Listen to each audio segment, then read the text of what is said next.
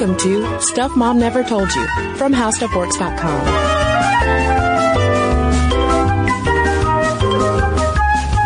Hello and welcome to the podcast. I'm Kristen. And I'm Caroline. And today we continue our Women Explorers series. And for this one, we are going to Antarctica. It's real cold. It's so cold. But I felt like it was appropriate since this is a summer podcast series. So if it's heating up where you are, we're going to cool down with some information on women exploring Antarctica, or at least trying to. Actually first asking if they could and then being told they couldn't, but then they do. And I just got to tell you, Caroline, that before coming into the studio to record this podcast, I was looking at our notes for this episode, and all I could think of was Led Zeppelin's Immigrant Song, you know, the one that starts off with like, we come from the land of the ice and snow. And that's my Zeppelin impression. Yeah. I can hear the guitars in my head right now. Where the midnight sun and the hot springs flow. So, but there are no hot springs in Antarctica. No, they weren't talking about Antarctica, but it just felt, it felt appropriate. And also I wish that opening guitar riff could be the intro to our podcast, just to make it a little more radical. Why is Robert Plant so selfish? I don't know. So first of all, let's just orient ourselves geographically, because I'm not going to lie, listeners, I needed a little bit of a refresher. So Antarctica, FYI, we're talking about the South Pole, and it's essentially a continent covered by a massive ice shelf. And fun fact, polar bears and penguins never hang out together because I know, right? Because polar bears are exclusive to the Arctic and the North Pole, whereas penguins hang out in Antarctica. Oh. Yeah, so God, that just like destroyed some fantasies I have about animals. About animal friends? Yes, animal friends, nothing sexual, God. But they hang out with seals and walruses, right? Cool. Okay. So that's yeah, fine. Yeah. That's okay. They got cool things to do. And one other geographical note is that Antarctica and the Arctic are really not very similar at all when it comes to traversing them. This was something that explorer Rosie Stancer was describing, because she has trekked both of them, because she is a tough woman. She says they're incomparable. They're like little sister and big sister. Antarctica is huge and vast, and it's a big endurance challenge, whereas the Arctic is much more capricious, cruel, whimsical, and unpredictable. You don't know from one day to the next what challenges are going to be that day. So let's go to the big sister. Let's head to the huge and vast endurance challenge that is Antarctica, which is sort of a geographical metaphor for women trying to explore Antarctica. Yeah, and it's interesting to think about why you would want to go there, because it is so cold. And if you are an explorer who is or was going to Antarctica, you were risking a lot, mainly your life, but also some toes, because traveling there meant risking frostbite, exhaustion, snow blindness, because, you know, it's all white and you've got the sun bouncing off of it. So then you've also got your snow blind and then you're sunburned. And then because you can't see, you can fall into a crevasse through the ice. And so why would anyone ever go there? Well, because it's incredible. I mean, that's one thing that you take away from almost anyone who has written about going to Antarctica. It's like once you go to Antarctica, it just captivates you. It sucks you in, and I don't know that I've read of anyone who ultimately didn't want to go back, except perhaps some of the earlier explorers who were wearing a lot of wool because they didn't have high-tech gear from REI and other outposts. So they would wear wool, which meant that they had to constantly keep moving, because if they stayed still too long, the moisture that the wool would collect would then freeze.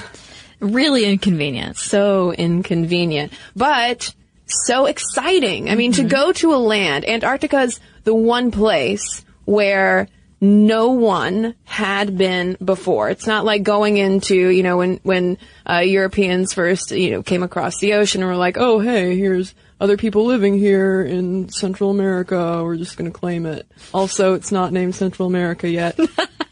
But with Antarctica, it was completely deserted. No one was there. So what an alluring place to go. And so no surprise that 1900 to 1925 is known as the heroic era of the Antarctic explorer.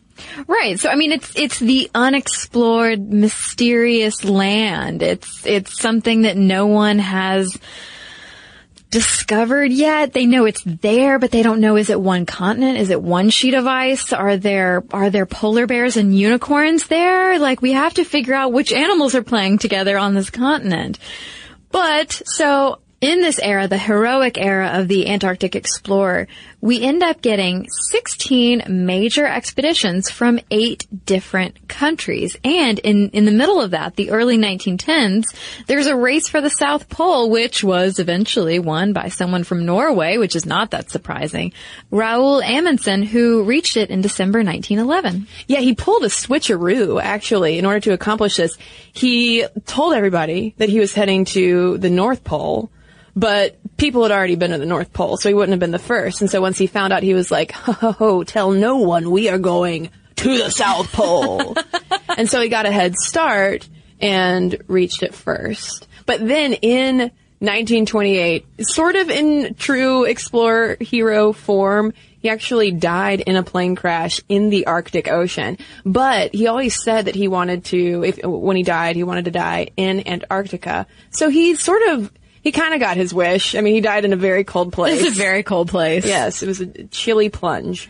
But, so if all of these heroic explorations are going on, I mean, women have always been outsiders in terms of exploration. They're not given the proper training, the proper funding, the proper education. They're not allowed in the geographical societies. So they've always been sort of looking over the edge like, hey, I'd like to come too. And it makes sense because these men are achieving this fame, this glory, this heroism, and they want to be a part of it. Well, and there was polar fever. Because obviously this race for the poles was highly publicized. I mean, it was very exciting. This was like, we now have things like a reality show called The Great Race. There were actual great races taking place at the time. And so plenty of people wanted to join up, including some women. And there was actually a 1914 letter that some women wrote to famed Arctic explorer Ernest Shackleton, who led 3 Antarctic expeditions, and they were begging to join his voyage. They wrote, "We have been reading all books and articles that have been written on dangerous expeditions by brave men to the polar regions, and we don't see why men should have all the glory and women none, especially when there are women just as brave and capable as there are men." To which Shackleton said, sorry, not sorry. You're not coming. It is funny. I mean, we'll talk more about it in a minute, but it is so funny to read about men's complete just disgust with the idea of women being with them on these Antarctic explorations. Well, it was particularly this panic over women being in this inhospitable climate, the super cold climate that we wouldn't be able to. We just would freak out, I guess. Yeah. I mean, if the uterus is exposed to too much cold, it'll freeze. And then you've got a solid uterus floating around making you hysterical. And that's worse. Pull you down. Yeah. Yeah. It's like the weights that were in Victorian women's dresses to keep them weighted down when they swam. History, everyone. History. But women did first arrive in Antarctica in the 1930s. So on February 5th, 1931, we have Ingrid Christensen, no relation, from Norway, who was a 38-year-old mother of 6, and her companion, Matilda Weger, who were the first women on record to have ever seen Antarctica. They didn't get off at that point. They didn't touch down, but they saw Antarctica.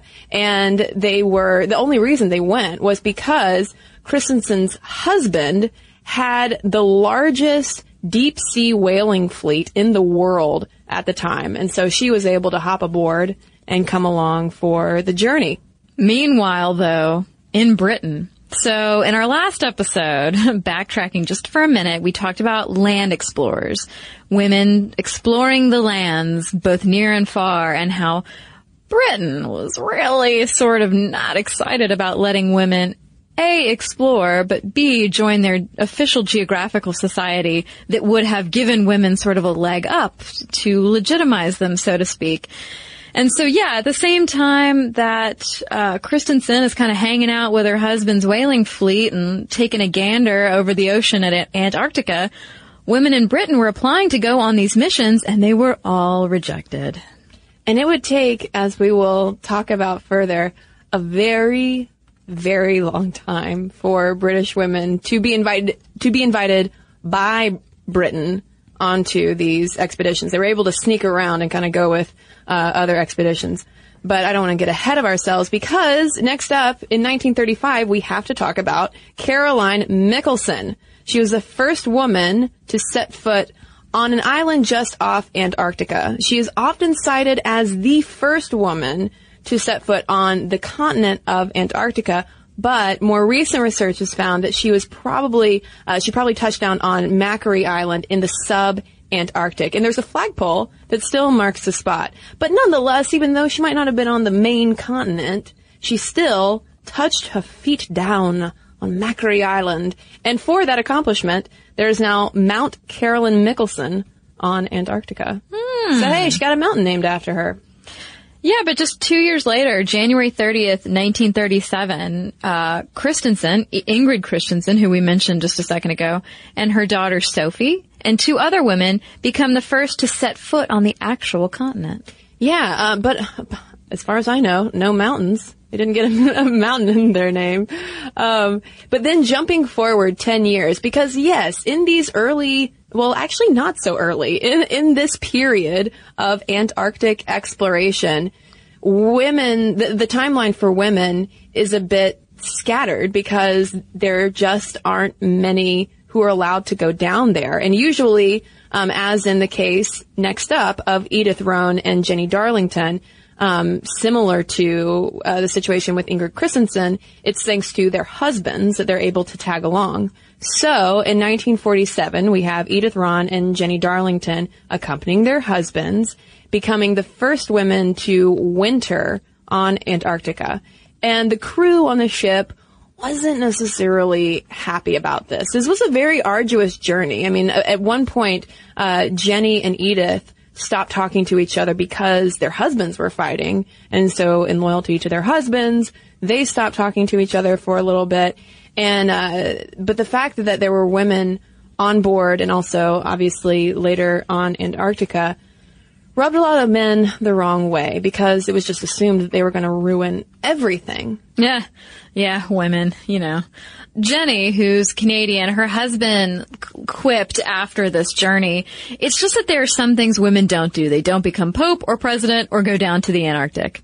So, well, we're down one of those. We've been to the Antarctic. Who knows if we might knock down that president thing pretty soon too. Who knows? Who knows? But, so Edith Roan, she's 28 when she goes down there. She's American. She is the first American woman to set foot on the continent, and she worked to help the seismologist aboard who was keeping track of the tides. And so Edith helped the seismologist do all that stuff and served as the trip's historian. Yeah, and also in recognition of her as the first American woman, the Roan Ice Shelf is named after her. And it was interesting because after she comes back from this trip, she initially just wants to distance herself as much as possible from it, because it was a harrowing experience. It was very difficult. There was a lot of infighting. Obviously, it was cold. And I think it wasn't until the 1990s that she even revisited the diaries that she kept during that trip, because it was so tough and she didn't want to go back. But the allure of Antarctica is strong, folks, because even though initially she was like, I never want to go back again, that was terrible, she went back 3 times and made a name for herself, going around and lecturing about Antarctica and about, the significance of her being a woman there. And she eventually became president of the Society of Women Geographers, as well as a member of the Explorers Club.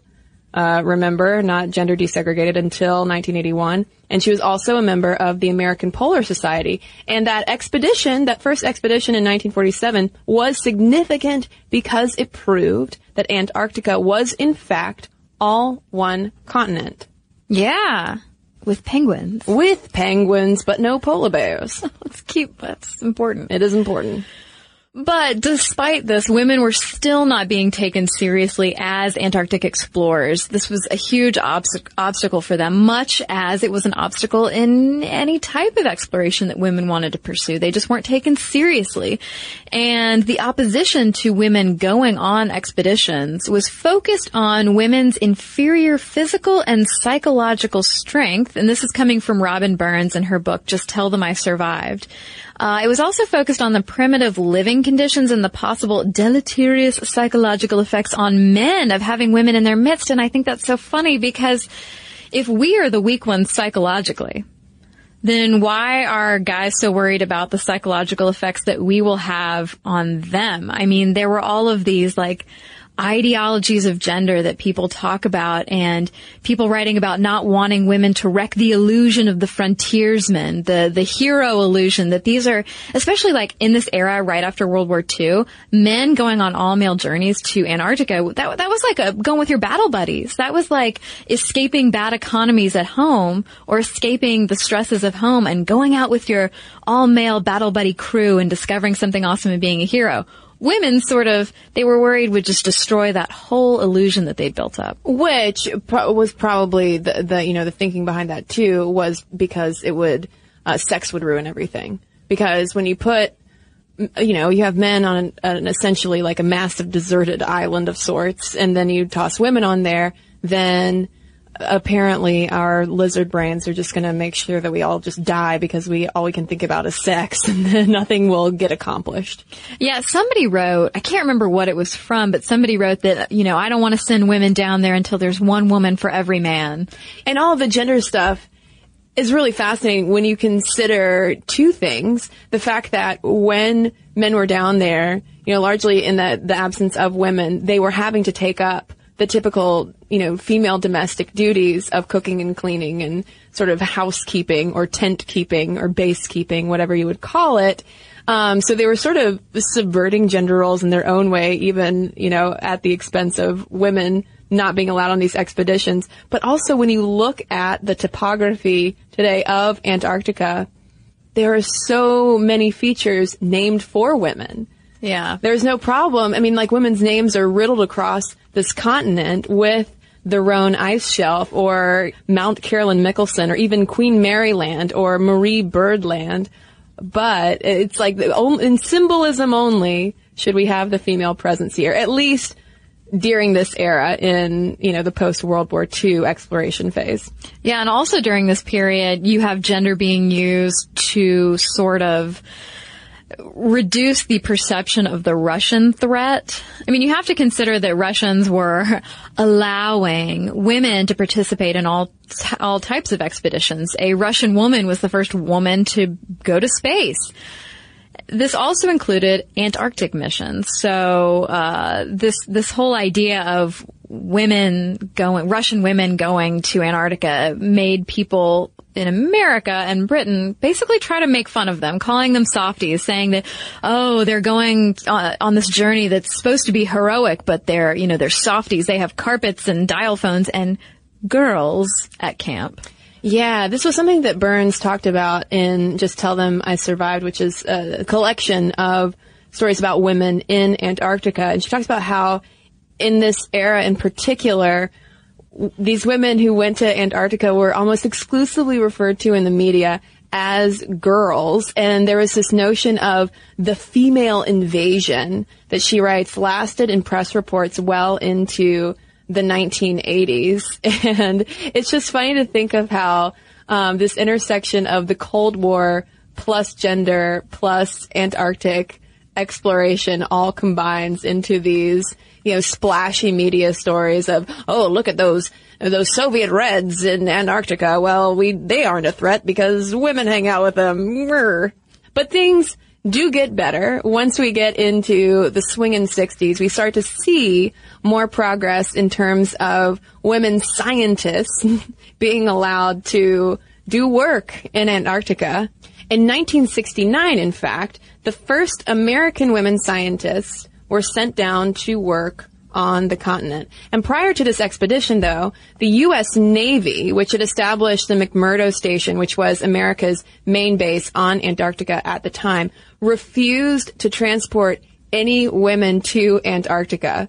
It was really the Navy who put their foot down and said, no, we're not going to let these women loose lips sink ships. Right, yeah, women not allowed on ships, so why would we take them to Antarctica? Yeah, but then you have Colin Bull, who was then the director of Ohio State University's Institute of Polar Studies, who lobbied for years for the Navy to change its policy.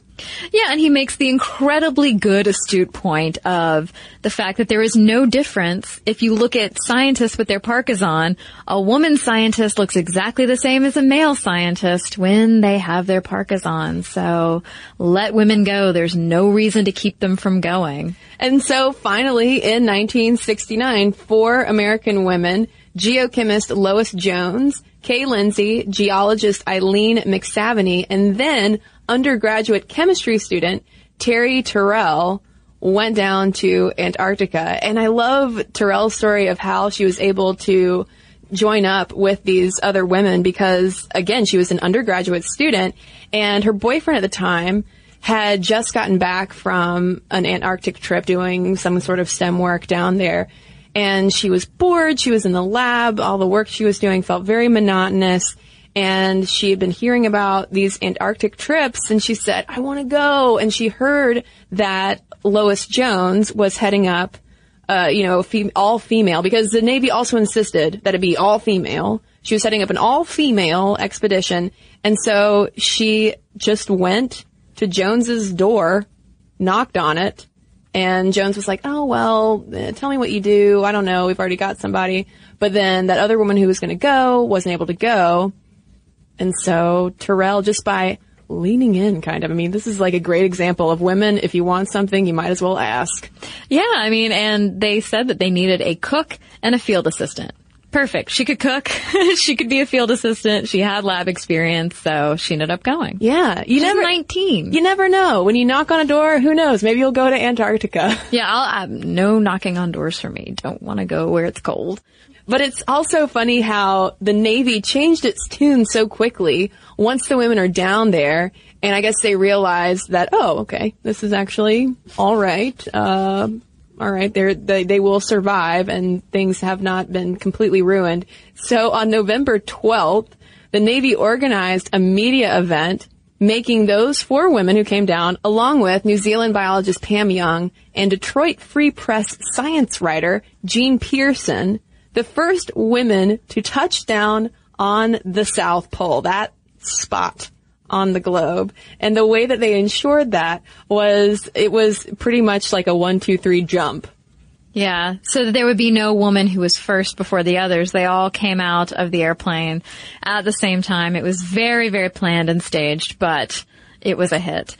And that same year, New Zealand became the first nation to appoint a woman to a permanent scientific position for Arctic work. And I should have seen if it was, in fact, biologist Pam Young who was that woman. I'm not sure. I don't have the name in front of me. But hey, go New Zealand. Yeah. So some progress is being made.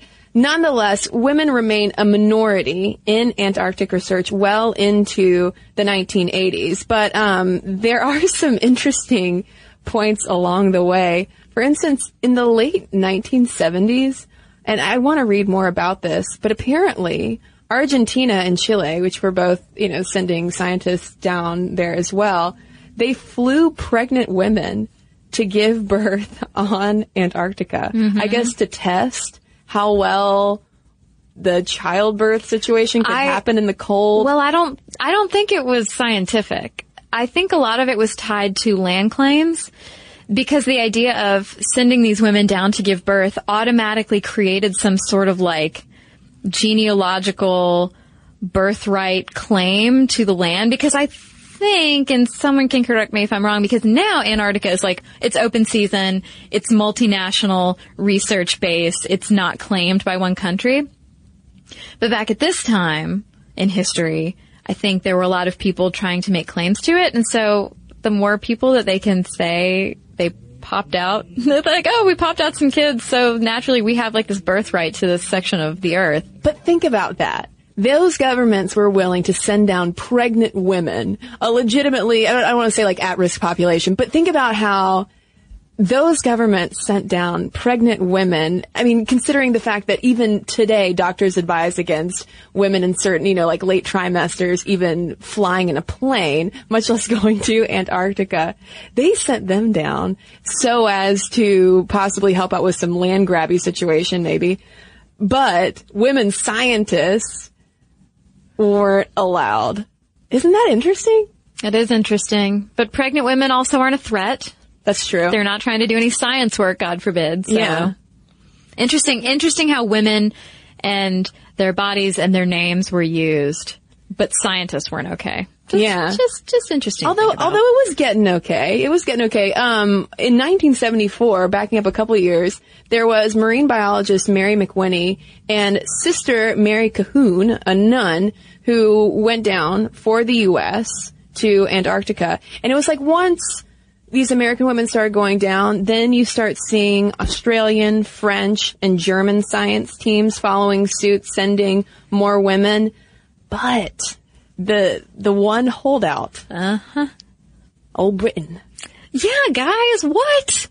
Yeah, they still weren't super into the idea of women scientists going down there, to the point that female British applicants would receive a letter warning them that there were no hairdressers or shops on Antarctica. And then I just flip the table over and walk out of the recording studio because that was, I mean, a relic of a bygone era. They might as well have just said women be shopping. Yeah. Women can't be shopping on Antarctica.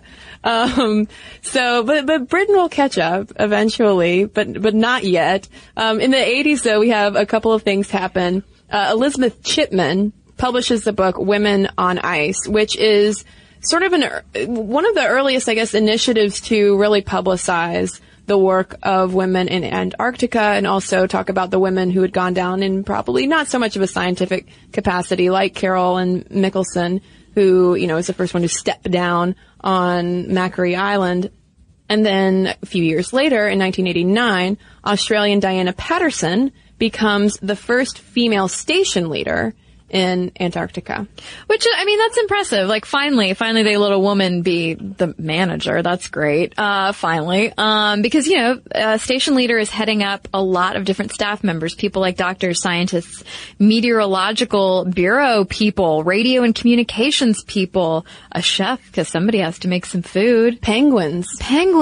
God, who's going to control all the penguins? I would really love to go to Antarctica to see the penguins. I don't want to just see them. You want to hug them? I want to hug them. Yeah. I don't think we can do that. Yeah. And then in the 90s, though, this is when British listeners, all right, things are looking up for you because there was still some waffling over sending women on winter expeditions because, I mean, I would not want to go to Antarctica during the winter. It is dark and it is even colder. And so really the overwintering was the last big obstacle for women exploring Antarctica because it was like, at first it was like, okay, well you can come down, you can like touch your feet down and then scramble back to the ship. Oh, you can come down for the spring or summer, but definitely not the winter. But now by this point, obviously in the 90s, we have women who have spent the winter and survived. And there are also in the 90s more women becoming serious about Antarctic trekking. Actually just, like going out and trekking hundreds of miles to, say, the South Pole. And this kind of similar activity is also happening at the North Pole as well. Right, and this is in January 1993. That's when we get Anne Bancroft leading the American Women's Antarctic Expedition.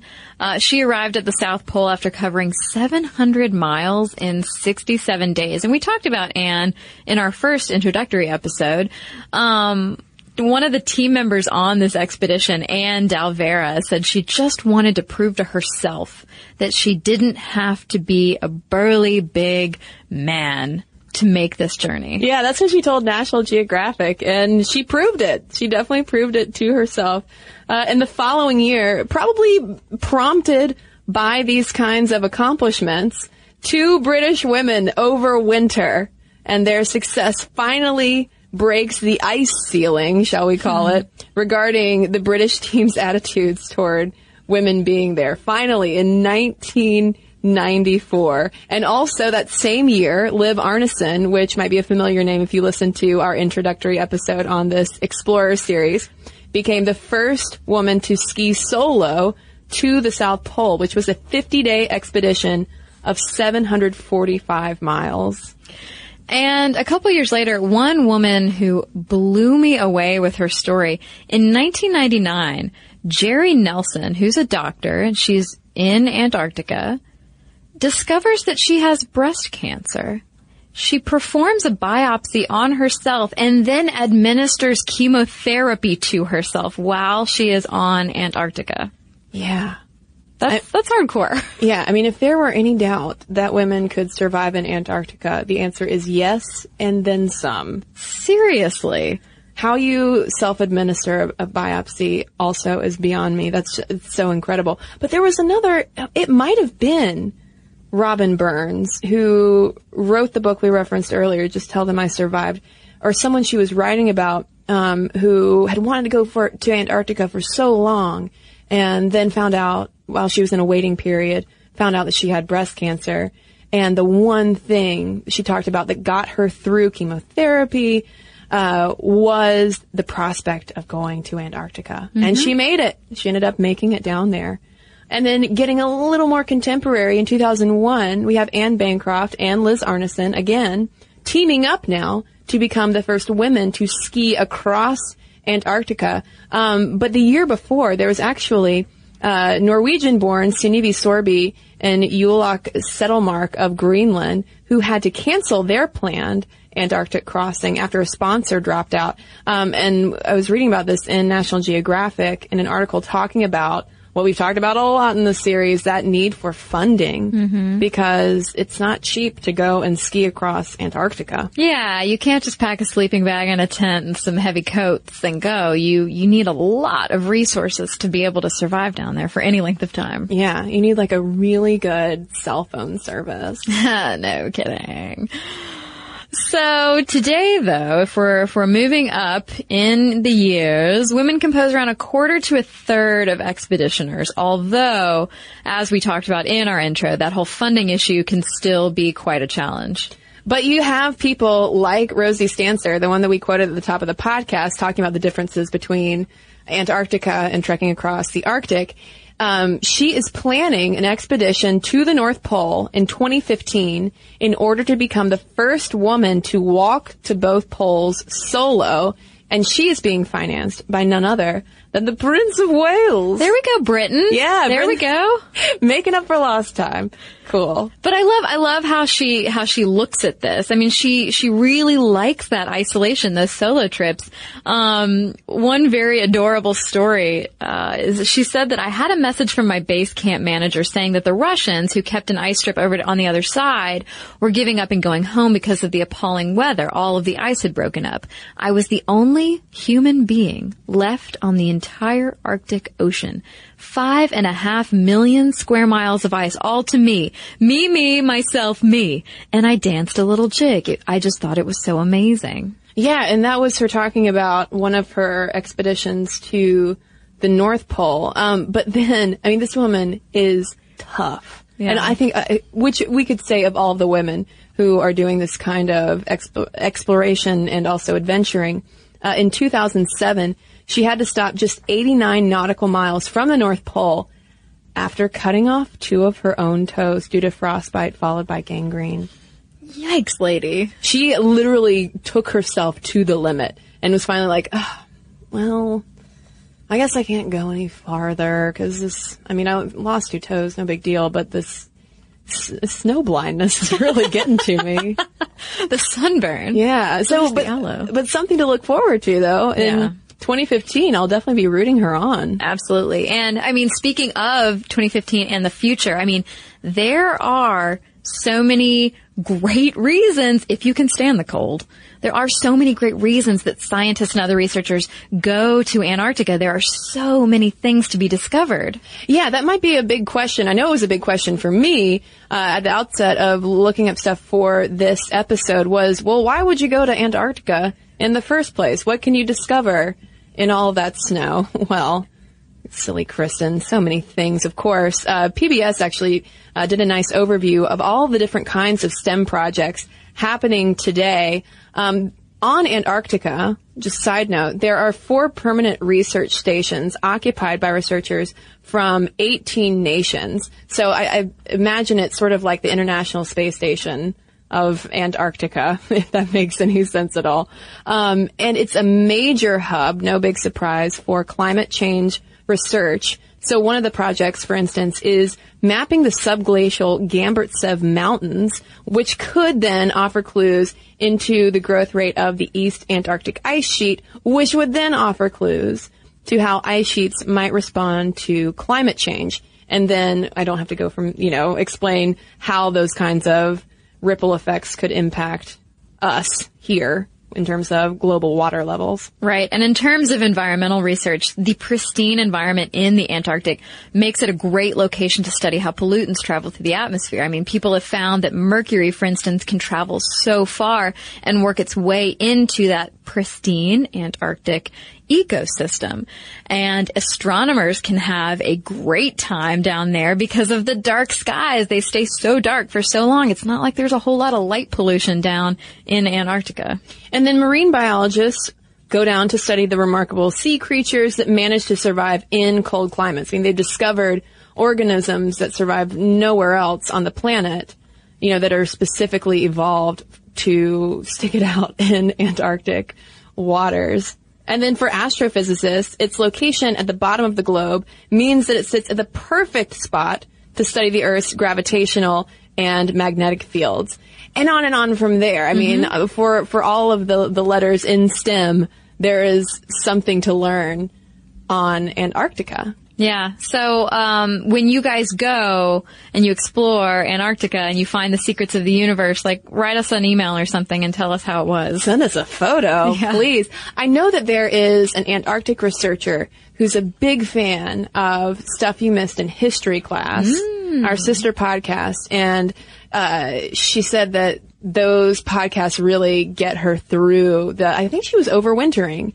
And just helped get her through those dark days, literally dark. So if there are any Antarctic researchers also listening to us, how exciting that would be. Yeah, I want to hear, just write us a book and send it. I just want to read everything. Just a book. That's all we ask for, please. You. But this was really fun to research, though, because I think it's a spot that maybe we don't think about all that often, and yet is so fraught with so many fascinating layers of gender and history and STEM. Yeah. And penguins. And warmth. How do you stay warm? Oh, hugging penguins. You hug penguins and they keep you warm. I know. See? Yeah. You can go down there now, Sure. Caroline. Well, now we want to hear from you. Have you been to Antarctica? Are you planning to go? Or are you an Arctic explorer? I know there has to be somebody out there who is, and we really want to hear from you. momstuff@howstuffworks.com is our email address. You can also tweet us your thoughts at momstuffpodcast or send us a message over on Facebook. And we've got a couple of messages to share with you right now.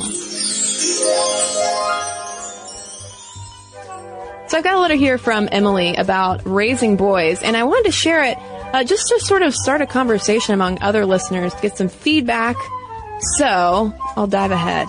She writes, "The thing that I struggle with is the lack of good information on how to teach our boys about how to be well-rounded men instead of just the Disney character stereotyped dashing prince who conquers what and whomever he chooses. One thing that I've thought a lot about is teaching my boys about sexual violence. I know that they'll be raised in an environment with good role models in my husband and me, but I think we need to expose them to more. The statistic that really startles me is that 1 in 5 women will experience sexual assault in college, and I wonder what the reverse is. How many boys will be the perpetrators of sexual violence? How do we end that cycle? I was the victim of attempted violence twice in my college years, and until recently, I thought that was an anomaly. It's startling and sad to think that these men probably had well-meaning and hardworking mothers just like myself, but these crimes still occur. I'm wondering if you would consider doing a podcast or part of a podcast about raising boys in our culture and how we might begin the process of changing the norm of sexual violence perpetrated by men against women and men. And this is something that I've thought about a lot as well in terms of, the fact that we have a lot of male listeners, which makes me very happy. But I do also think that there is a need for inviting more men and boys to the table to have these conversations, to learn about the kinds of things that we talk about a lot on the podcast. But I really want to hear from guys on this. If you have any suggestions on whether we should do a podcast like this, what we should talk about, things that you have found helpful, please let us know. momstuff@howstuffworks.com is where you can send us a letter. Alrighty, I have a letter here from AJ about our Single Dad's Father's Day episode. She says, as the proud daughter of a single dad, I don't hear too much about the way I was raised in popular culture, and people typically have a lot of questions. Namely, where was my mom? My parents divorced when I was 11, and for a number of reasons, my dad got full custody, and my mom and I now have a good relationship. Yeah, at times it was a little awkward going through puberty with just a dad in the house, but who isn't awkward during puberty? Anyway, I love the positive stance you took in your podcast and the celebration of mine and all the other single dads out there. My dad helped me through 2 ankle surgeries while I was in middle school, went to meetings for the high school band boosters, took me on a road trip to visit potential colleges, and all those other parent things, all while holding down a demanding job. My dad and all of the other parents going at it alone, men and women, are so often unsung heroes, so thanks for bringing attention to cool, alternative families like mine. Oh, and one of my favorite things, busting stereotypes about kids of single parents. I earned my doctorate in psychology 3 years ago at the age of 25. Take that, haters. So congratulations, AJ, and thank you for writing in. And thanks to everyone who's written into us. momstuff@howstuffworks is where you can email us. And for links to all of our social medias, all of our blog post videos, and the 500-plus podcasts, including podcast sources, there's one place to go and explore. It's StuffMomNeverToldYou.com. For more on this and thousands of other topics, visit HowStuffWorks.com.